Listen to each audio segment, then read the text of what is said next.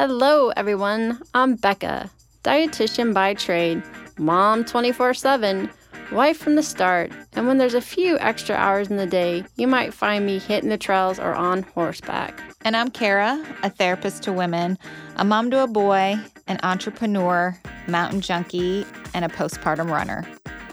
And this is Fit for a Queen, a podcast that's devoted to the female athlete wanting to balance the teeter-totter of all the things we desire out of life as women.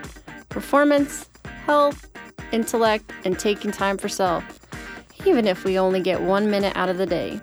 We're so excited to be bringing you the queens in the athletic world who have done just that.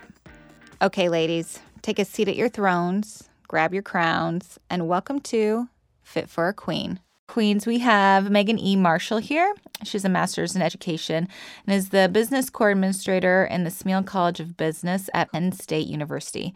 She's also the co-founder of the FLY movement, which stands for Fuel, Love, and You. They seek to provide educational workshops to cultivate spaces for athletic teams to discuss body image, sport, and performance.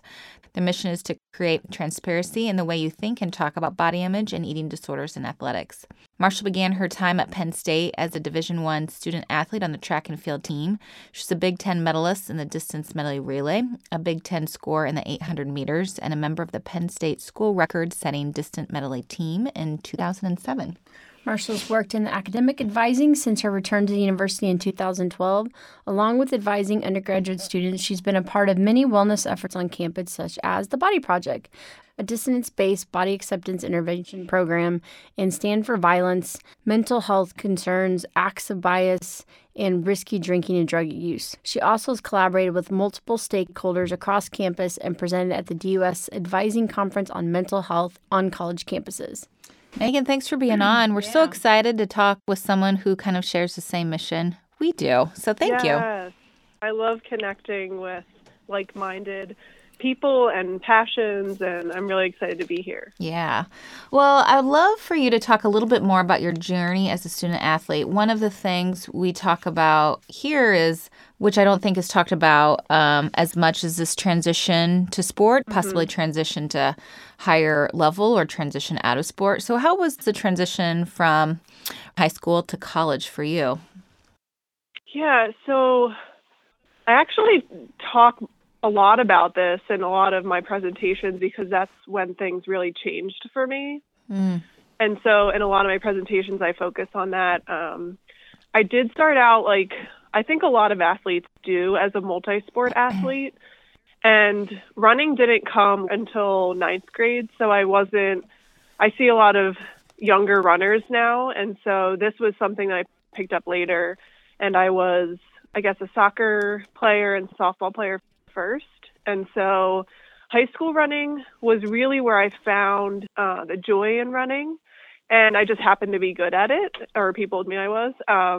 You were.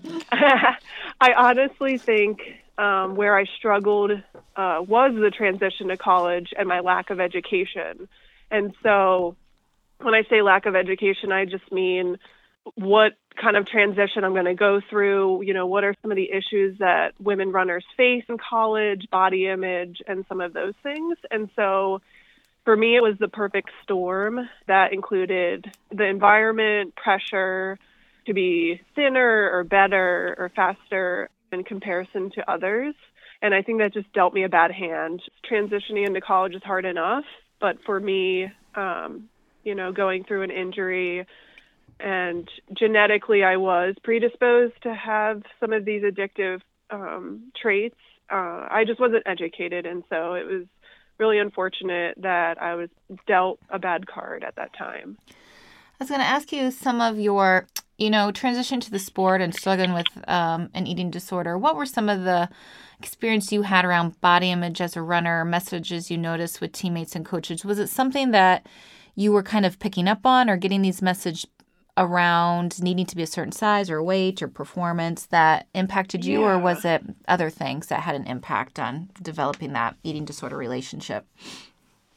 I think there always was the pressure to be thin on the team, or fit, as coaches would put it. And I think there was a lot of praise around losing weight. I remember coming back from the summer and having lost a lot of weight, being told that's what a real athlete looks like. Oh. And so that fed into, obviously. Becca did not Sorry. like that. My blood pressure just went up. That fed into, obviously, the praise and wanting to fit in and wanting to, seek approval for me. And so I think also, I noticed athletes being scared of eating certain foods at the time. Like there were good and bad foods, and a lot of teammates were on diets. I think the list goes on, but comparison just really crept in to my mind at that time. And so, comparing to other teammates that were probably on a diet or, thinner than me, and thinking to myself, oh, I must have to be like that in order to be fast. And so all of those things played a part into my body image. Yeah. How tough. So Karen and I both, we work a lot with athletes that have eating disorders. But one thing that seems to get looked over is we get a lot of media press about during the time, like when they're struggling and when they're addressing, but we don't hear a whole lot about the journey of recovery. Would you be willing to share that with us? Yeah. I would say my journey has never ended. And I don't think recovery, you get to a point and you're done. And so I like to put it like my story never ended. And so mental health affects all of us in some way. And the beauty of my story personally is that I got to a point in my recovery when I was able to share and own it. And I talk a lot about owning your story, because without that, I feel like you can't move forward in a way. And so that's powerful for me. And recovery isn't perfect. So even though we do strive for perfection a lot of the time, I gave myself a lot of grace and surrounded myself with a strong team. And this is where my recovery came into place. So telling people, my family, my husband, and working with a counselor was really important to me. And one thing to note is that everyone's story in recovery is so different. So I actually didn't go to a treatment center. So that could be different for somebody else that, has gone and seen success. But it worked for me to just seek a counselor and a psychiatrist and to work with them through my journey, because I did wait about 10 years before I started talking about it. And so it was remembering my why and my journey. And just with recovery and running, I always have to remember that why, because if something stresses me out, if running stresses me out, I'm not going to do it anymore because it's not worth it to me. And so if I start comparing myself or catching myself comparing myself to other runners, then it's not worth it. And I actually, post-collegiately, it took me a while to find that joy in running again. And so my recovery with running and that piece of it, I found a coach that was really supportive of me. And I kind of have loose goals. I do like setting goals, but I feel like if they're rigid, then it's really hard for me to have joy in that. And so I keep it fun and I keep it like a free schedule. So if I don't get like my workout done, it's totally okay. And it really helps me like with my balance on my mental health, especially as a new mom. I need that time for myself, and it allows me to be a better mom in the end. So that's just a part of my recovery. It took me a while to get there, but I also think recovery it's never ending. So I think that's one important thing to note. I love that you said that, because we had somebody on that was doing a lot of mental health advocacy, and she is recovered from an eating disorder. And she commented about how when we labeled ourselves as recovered, that then we struggle when we've hit a bump in the road to go back to help. But if you always kind of keep your foot in the door, then you're always striving towards that recovery. I like that a lot. Yeah. Thank you for saying that for others that are struggling. I'm kind of curious, how did you step back into the relationship with running? What things did you do to help heal that relationship, and what things, maybe your barriers, did you have to put up? Yeah. It took a long time. I do remember for maybe the first 5 years post-collegiately, it was like that pressure and, just forcing that relationship is kind of how I put it, putting too much pressure on myself during that time. And so I think I had to get injured again, unfortunately, to really like bear myself down and realize that this wasn't going to work. And through recovery, I had to take a step back and really find other things instead of running that I found to be, more fun and freeing at the time. So my husband's really into backpacking. We're really outdoorsy. So I got into biking a lot when I was injured. And it really just had to be fun for me to be able to do again. And so I think it was also finding a coach or, a running club where there were no pressures. And so it just took some time for me with that. And I think just being mindful of my intention and knowing my why with why I'm doing it. And really it's just for me, it's for the joy of it now. But I kept having to ask myself that during the process. Well, thank you for sharing your story. I love hearing more stories of recovery, especially around exercise and being a collegiate athlete. It's so important for our listeners to hear that. So I'm sure that had an impact in you starting the Fly movement. So can we hear a little bit more about what that is and why you decided to establish this type of organization? Yeah. So as I mentioned earlier, I got to a point, I guess, in my recovery where I was able to start sharing. And I think when I talk to people in their recoveries, when you get to that point, it's just amazing how much you can grow and recover from there. Because I know that, like, in secrecy, an eating disorder can thrive. And I was in that place for so long that it felt so freeing to get to a place where I was able to share. And it's not to say that it's easy. So I want to say that as well as, when I do workshops, when I tell my story, it's not like it's so easy to say these things because, that's part of a place in your life where maybe, you are still wounded, but it is freeing to have those words said out loud. And so the Fly movement, which stands for fuel your mind, body and soul, love yourself and others as is, and you are enough and can make a difference, was founded by me and actually Jody Whipple, who is a local registered dietitian. And we found each other right around the same time because I started conversations with individuals at the university that had a passion for change and sparking some of these conversations that I never got to have when I was an athlete.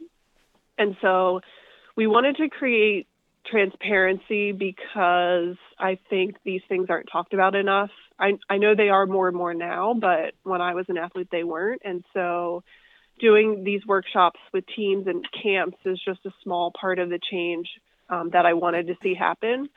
And actually now I've branched out on my own and I'm doing workshops individually. And Jody kind of looks over my presentations, and we're still really good friends, but I've been doing them on my own a lot. And so, and I know I took some time off because I had my son in September, but some of my planned workshops in the future are with Active Minds, which is a mental health campus club or chapter. And so that's at Stockton University, which is in New Jersey.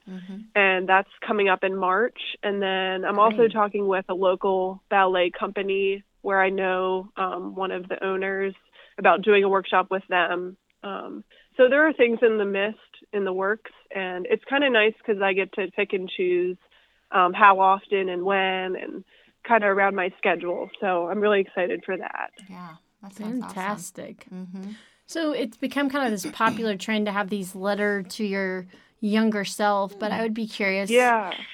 What would be your biggest advice to young athletes that maybe you see yourself in them, right? Yeah. Oh, that's something actually in the Body Project you do as well. Like you write a letter to, I think, yourself or just a younger girl at the time, and what would you say to them? And I just always go back to that it's okay to not be okay. You know, we always think about being perfect or not showing emotion, or, you know, males and females as athletes, to be strong all the time. And I think it's important to find someone, no matter who they are, that you can confide in. I had to find that person to then open all the doors. And for me, it was my husband. And so I'm so thankful for that. And to just be honest with yourself and to understand that we are resilient and strong as humans and as females, as males, as athletes, and that you can recover from this.